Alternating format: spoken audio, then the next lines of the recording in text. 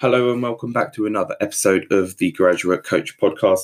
This is the solo podcast series in which I go through 7 questions related to training and nutrition each episode, and I answer them and discuss kind of best practices that you can all take away and implement into your own life. So without further ado, I will crack on with these 7 questions. So first question is, what is my opinion on cheat days? Personally, I don't believe they're a good idea, and I don't think you should label these days as a cheat day, quote unquote, because what I believe is that the word cheat implies a negative kind of connotation surrounding it. It's saying you're going off track with your diet for a day or a meal or a week, whatever it may be, and that's not healthy. I think that will lead to negative relationships with food if you see certain foods as bad or off limits. Personally, I believe any food that you enjoy should be consumed. Obviously, everything within moderation and everything within your kind of prescribed amount of calories for that day. A little bit of leeway, like here and there, is obviously good for kind of flexibility purposes, but in terms of, we'll get back to why cheat days aren't a good idea. As I've said, like, there's a negative kind of relationship that can build there. It implies that you're being bad, and just overall, I don't think there's a single bad food out there. Everything in moderation. So that's kind of my opinion summed up. I think really they should be called, well, really what they are is kind of refeed days, or they should be structured refeed days. If you have like a bad day, just get on with it. Don't call it a cheat day. Just like get on with it. Just as like, yesterday I ate a little bit too much. That's absolutely fine. Today I'm going to hit my calories. I'm going to hit my protein, and I'm going to do my cardio. And that's that.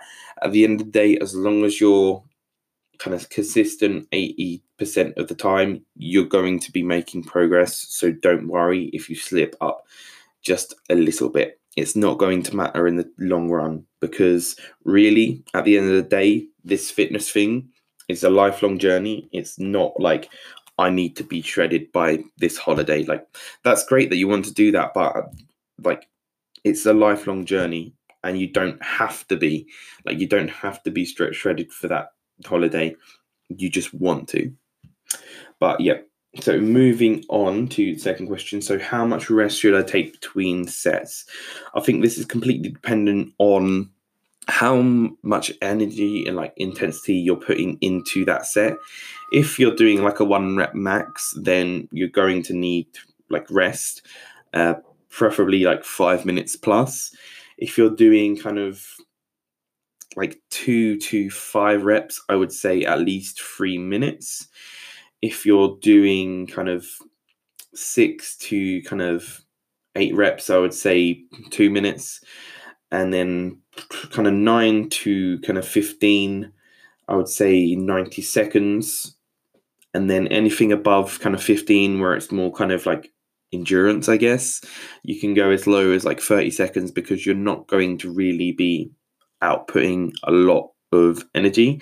It might be quite intense in terms of kind of the burning kind of sensation and the build-up of lactic acid, but you're not going to need a lot of rest in between those sets. So that's just like a basic kind of recommendation for the different kind of rep ranges and intensities.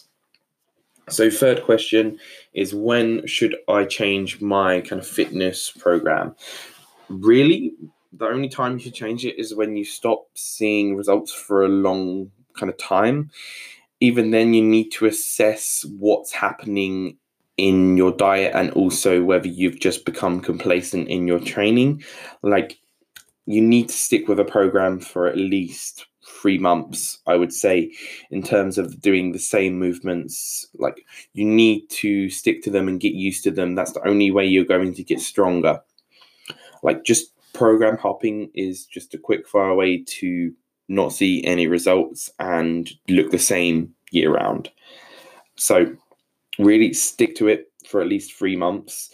Then ask yourself, have I made progress in those 3 months? Like, am I getting stronger? Am I doing more reps, etc.? If you are, then carry on with it. The only time you should change, as I say, when you stop seeing results for a long time, and by a long time, I mean at least a month or so. If you're a novice, then I think a little bit less, because you should be progressing kind of pretty much week on week. If you're intermediate, I would say like a month and in advance. Really, you've got to take everything with a pinch of salt, because you're lucky if you add like 10 to 20 pounds on your 1 rep max if you're an advanced lifter, just because it's so hard, kind of past the 2 to 3 year training life kind of mark.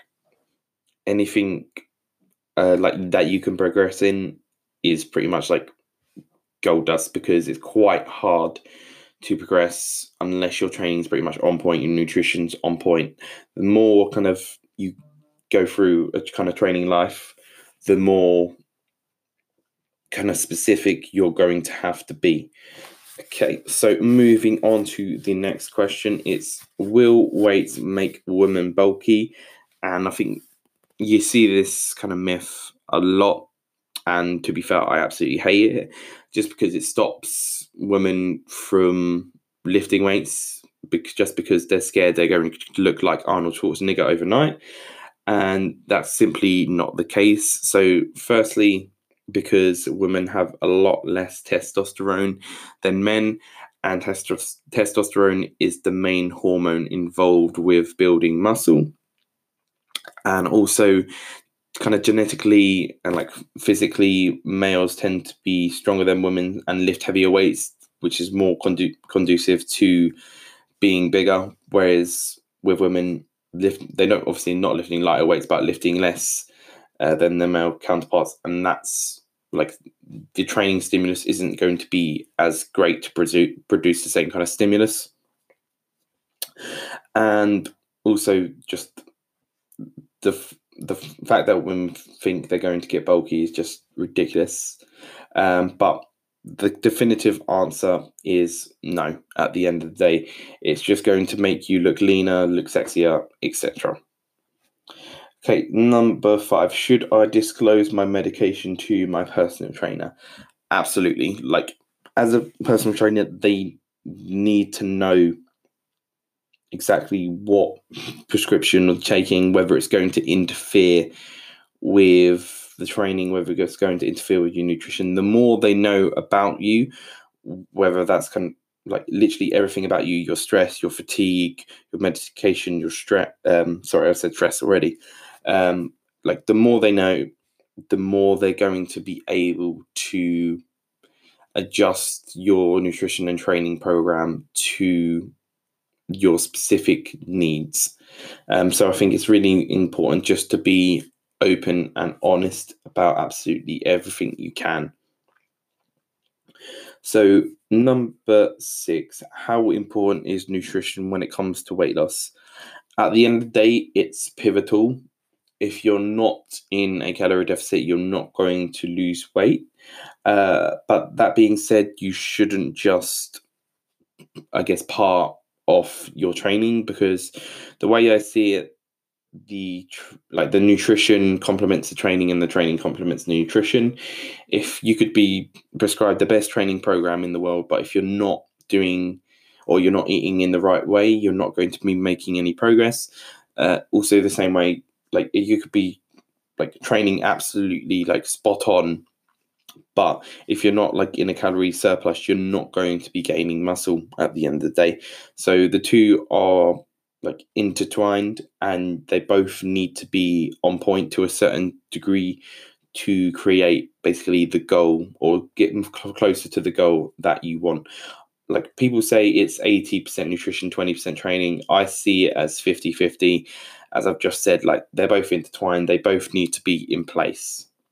So moving on to the last question, how should I work out basically when I'm stressed out? I think really that's like one of the best times to work out, just because you can direct all that energy into your workout. Like if that's anger, then absolutely go for it. because like one of the metrics I track in terms of my clients is how stressed they've been during their week. Just because I want to know what's going on in their life. Like, as I said, with kind of the medication question, the more I know about the client, the more I can help, or the more I can adjust their training and nutrition to suit them. But I think it's, in terms of stress, like if you're a 10 out of 10 stress, then you need to ask yourself what's going on in your life. Why are you so stressed? Like your coach shouldn't have to like be your mentor in terms of stress. Like they can give you like certain recommendations, but they shouldn't have to like do it, like reduce the stress for you. But that being said, when like obviously if you're stressed, I would say that's probably quite a good time to work out, just to get a release of energy. It's just a little bit harder to remain focused. So write down obviously what you're doing that day in terms of the sets and the reps and the kind of exercises that you're doing.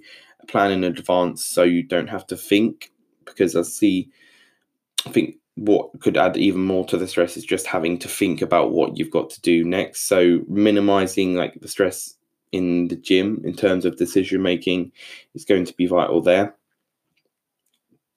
But as a general kind of takeaway, I think it's absolutely fine if you're stressed and you're working out, just because I think stress is a part of everyone's daily life. And if we were to say, oh, don't work out when you're stressed, then nobody would work out ever, just because there's an element of stress every single day, I think.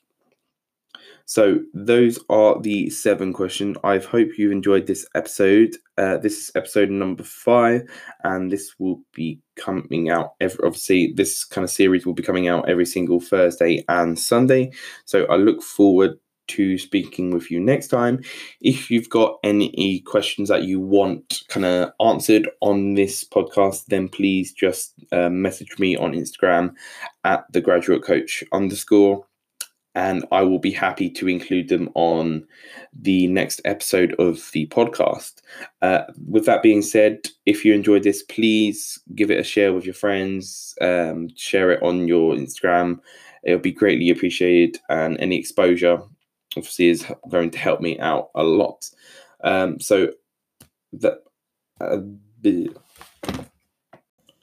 you for listening, and I look forward to speaking with you next time.